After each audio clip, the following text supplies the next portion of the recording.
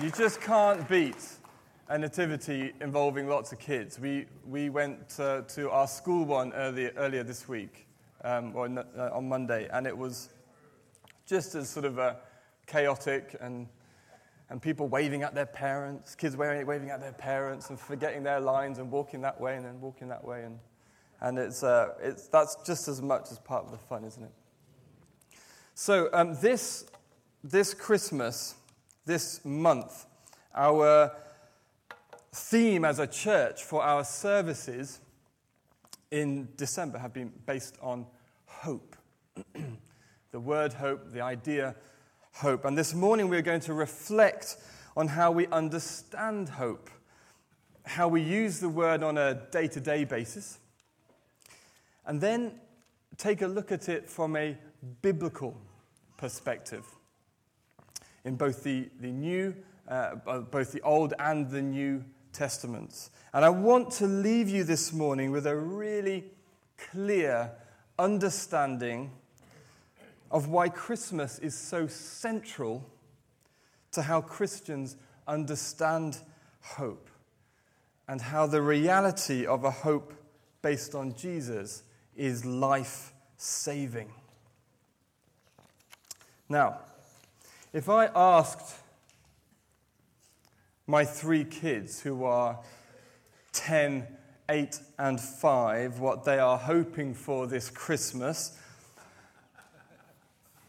Greg's already laughing. What do you think they will say? Chocolate. They won't be asking for a lump of coal. Don't say iPads. One of them's in here.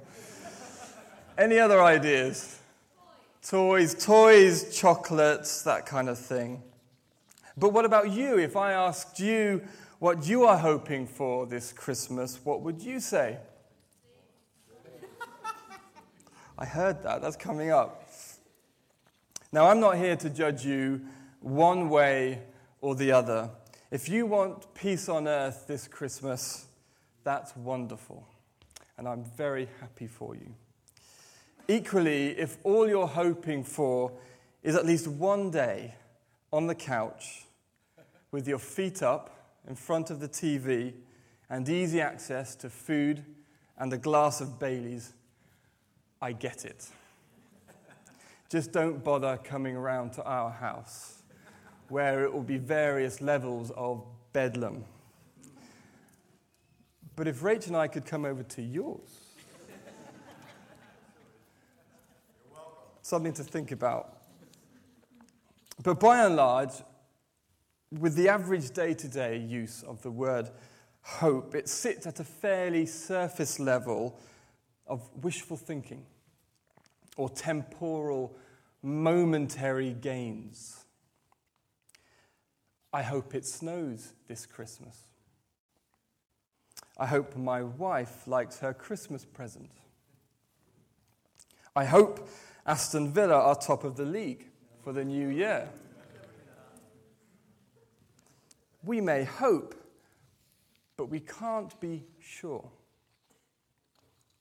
And of course, hope can and does go deeper than worrying about weather and football games. In fact, the impression that thinking and studying about hope has had on me over these last few weeks is that hope is a universal, visceral, human experience.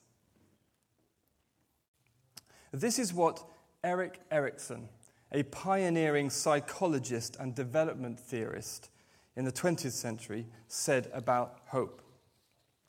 Hope is the earliest and most indispensable virtue inherent in the state of being alive.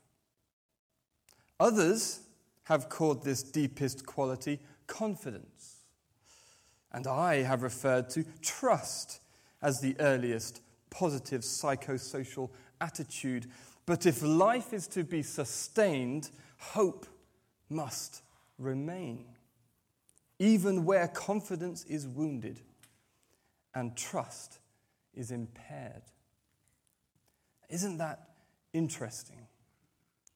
Erickson is saying that even in the face of challenges that may negatively affect our confidence and our trust, hope remains a vital force that sustains us and propels us forward in the journey of just being alive.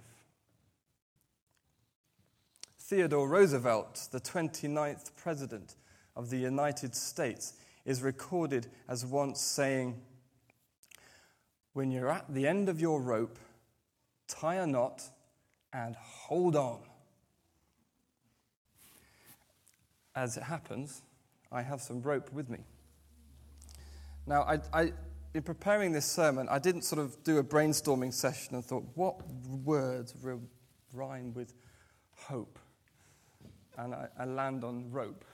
It's just it's just happened rather well. Now, so look, if we tie a knot at the end of this rope, okay, and I'm going to hold on to this end with this rope. Okay, there's my knot, and I'm going to chuck this rope out. Just chuck it out. So there we go.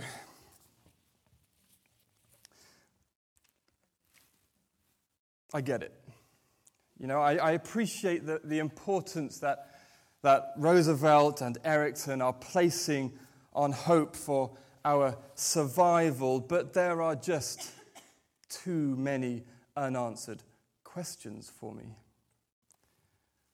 I've got this end, but who's got the other end? What is it attached to? How long do I hold on for? And where are we even going with this? And what is the source of my hope? See, if hope is so central to our existence, surely the source of our hope needs to be more objective, more tangible, more knowable. So as we move into a biblical understanding of hope, we're going to start in the Old Testament, and there's a significant shift in gear. And this is really important to understand, because hope is no longer wishful thinking. The church leader and theologian Tim Keller, who died this year, wrote that Christian hope is when God has promised that something is going to happen, and you put your trust in that promise. Real hope is certainty, not a possibility. Now, the idea of hope in the Old Testament is completely shaped by the promises of God, and believing that these promises can and should be trusted. These promises are given and fulfilled right from the beginning. For example, we have the covenant between God and Noah in Genesis.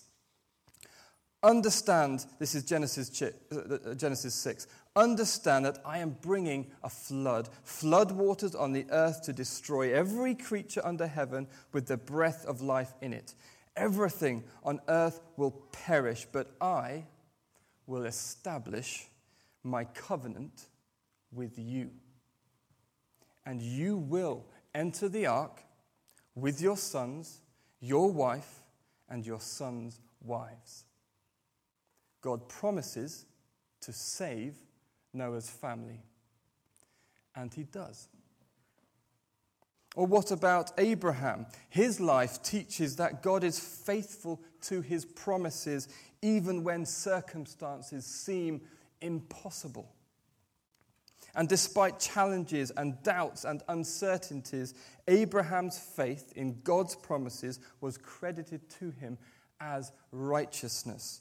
In Genesis 15, Abraham believed the Lord, and he credited it to him as righteousness.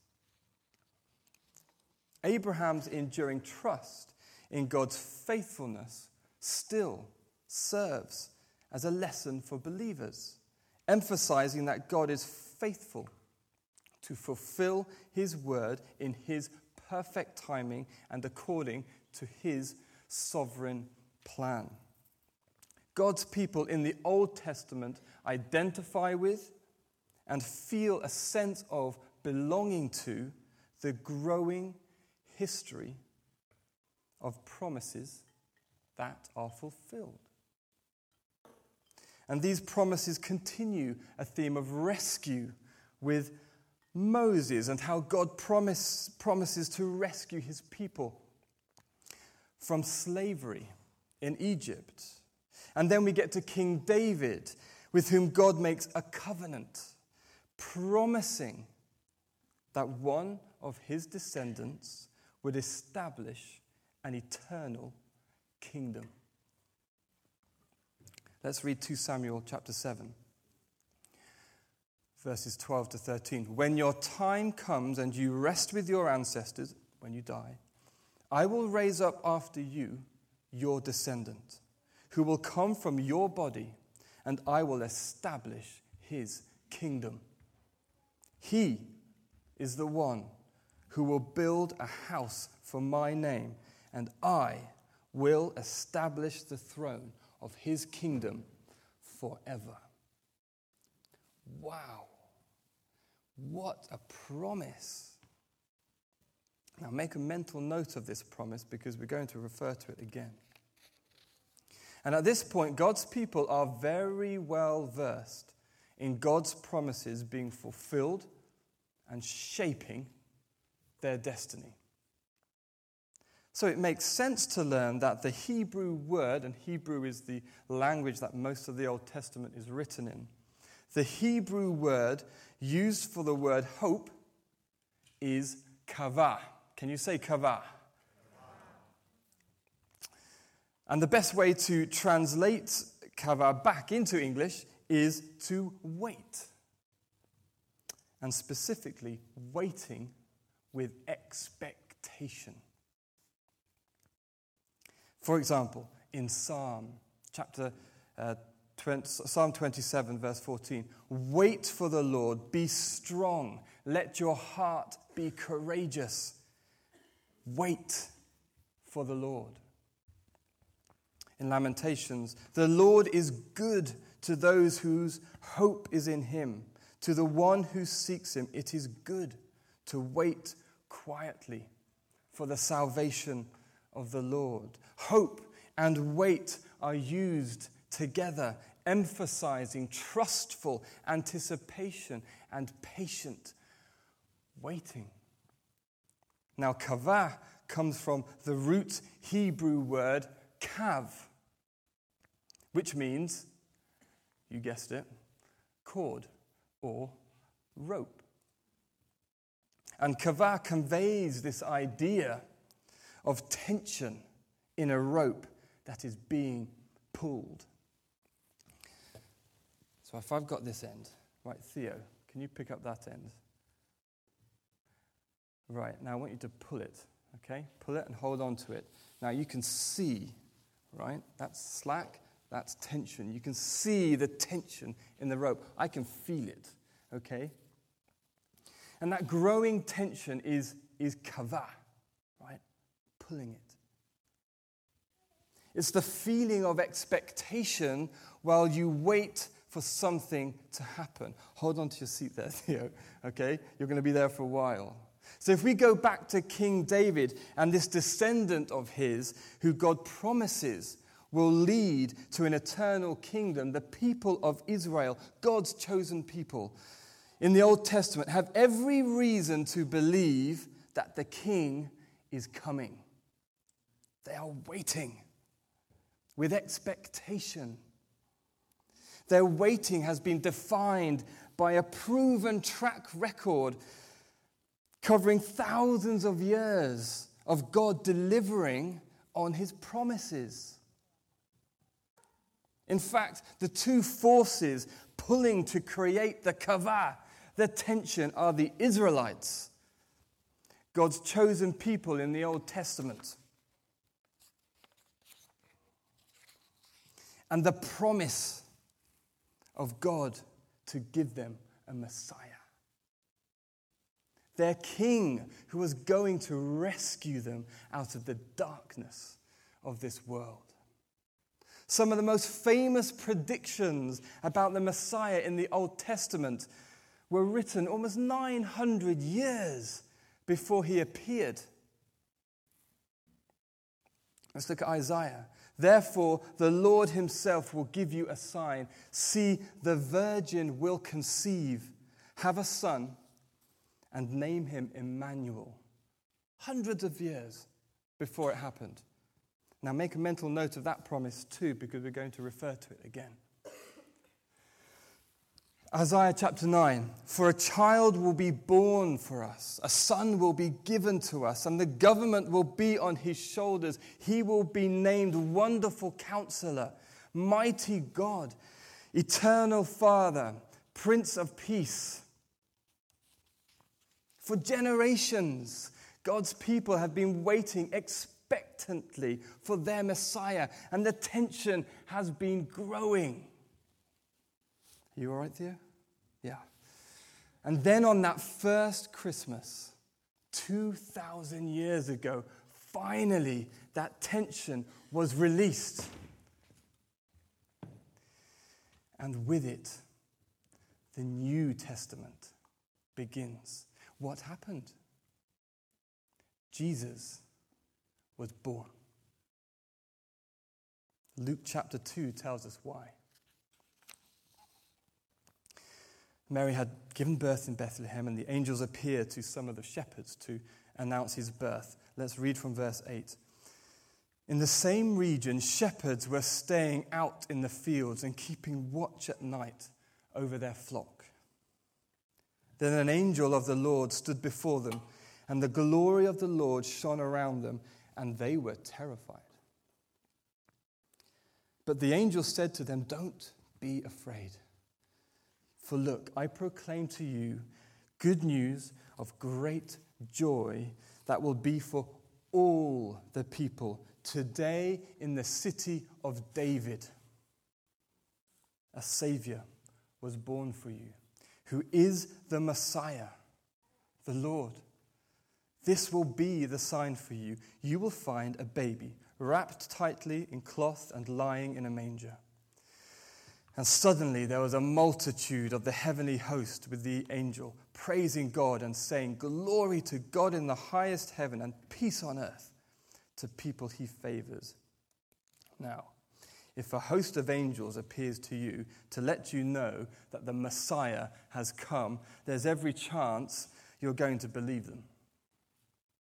But do you remember that first mental note I asked you to make about the prophecy regarding the offspring of King David?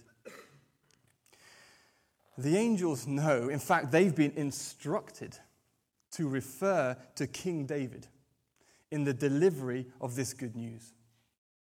Because this is how God's people will know this is God's promise being fulfilled.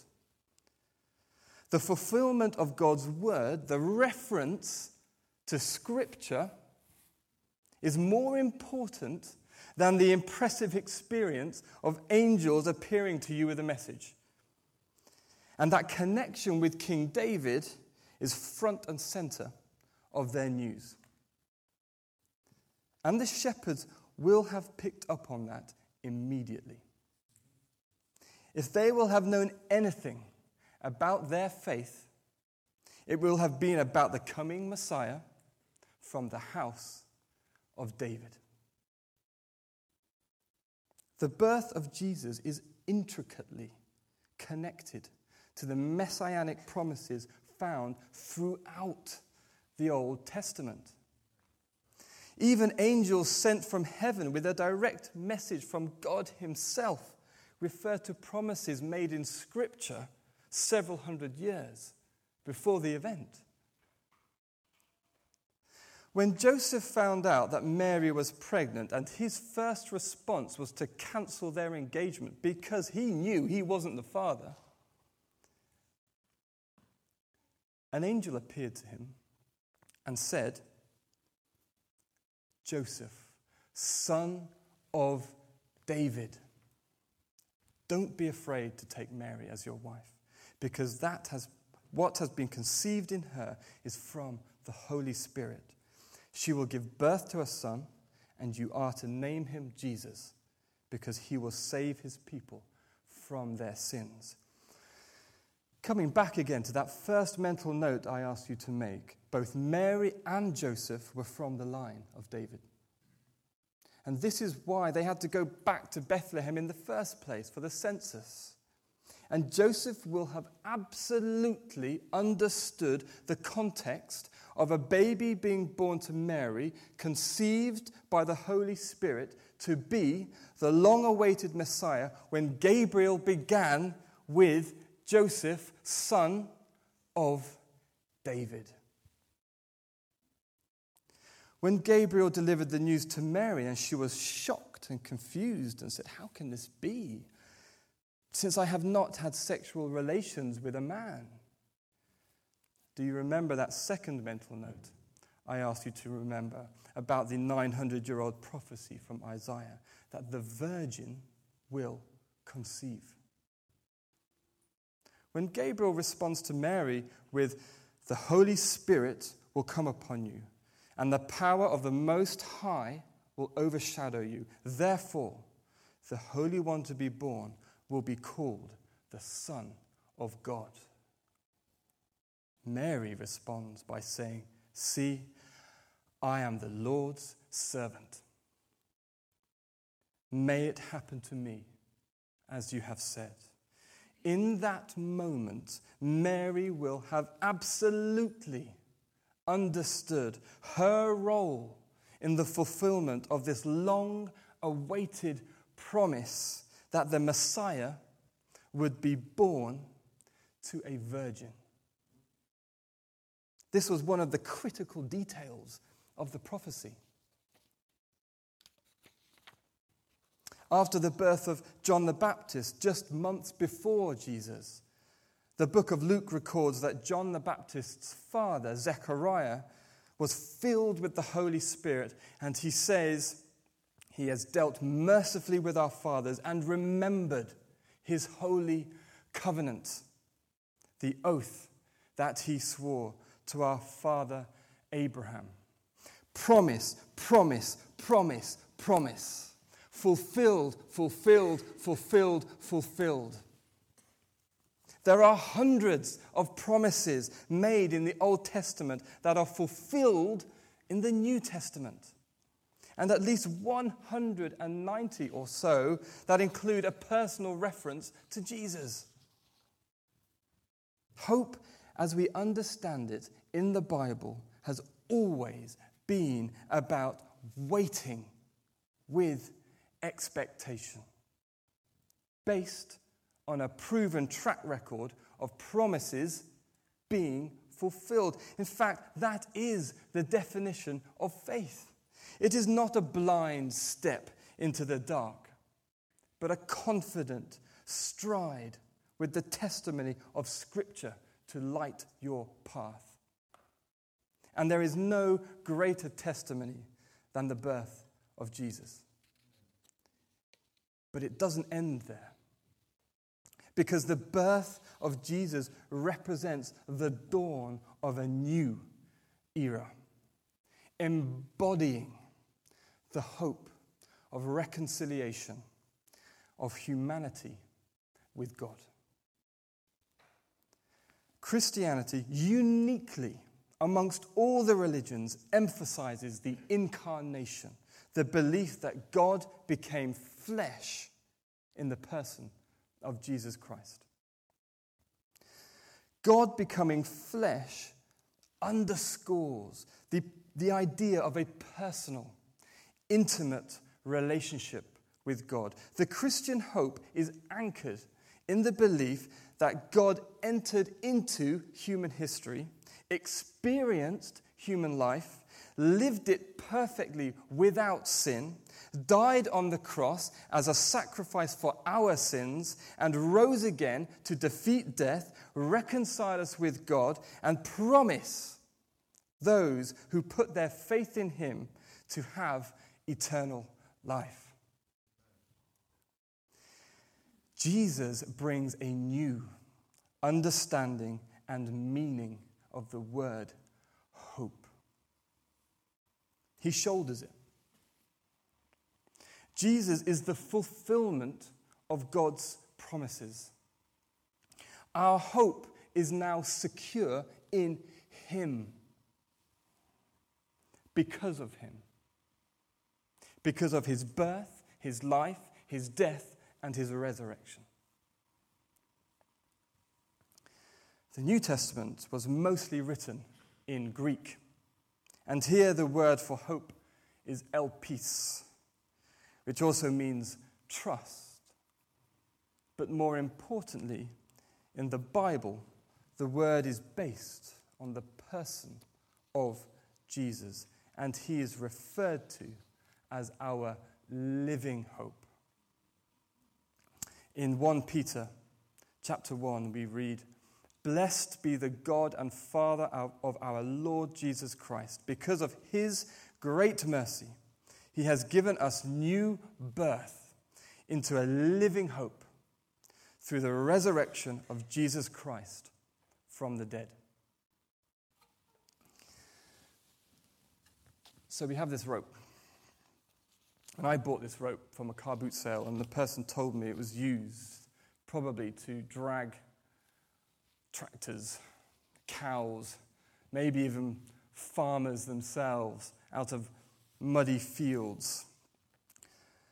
But now the rope we have been using becomes a lifeline to save us from the mud that we're stuck in and we're going to die in. It's not unlike Roosevelt's initial analogy, but this time we know who's on the other end. Theo, can you pick the rope up again? So Theo, you're Jesus this time. Okay. Jesus throws everyone this lifeline. It's our choice to take it. But when we do, we can wrap it round us, totally secure, and let Jesus draw us to himself. C.S. Lewis says, "Hope is one of the theological virtues. This means that a continual looking forward to the eternal world is not, as some modern people think, a form of escapism or wishful thinking, but one of the things a Christian is meant to do. We are meant to have the rope wrapped around us so that Jesus can pull us in. Hope for the future, that we will be redeemed. Hope for the present, that we are not alone, but are loved and have purpose.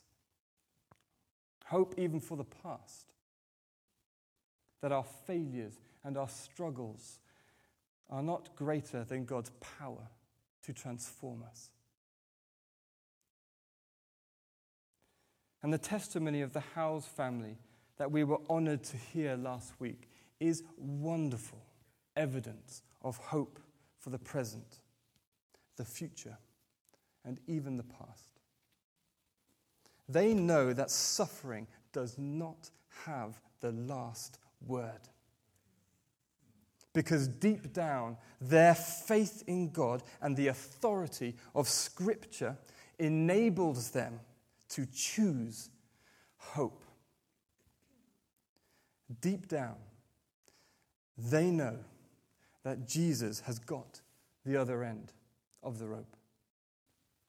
And if you are here, and if you are at your wit's end, But nonetheless, this morning you have chosen to be in fellowship with your brothers and sisters. You do so because of the hope that Jesus is in your life. And well done for acting in faith and being here.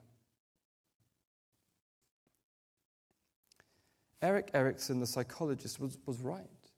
Hope is about life. The opposite of hope is despair. It's giving up.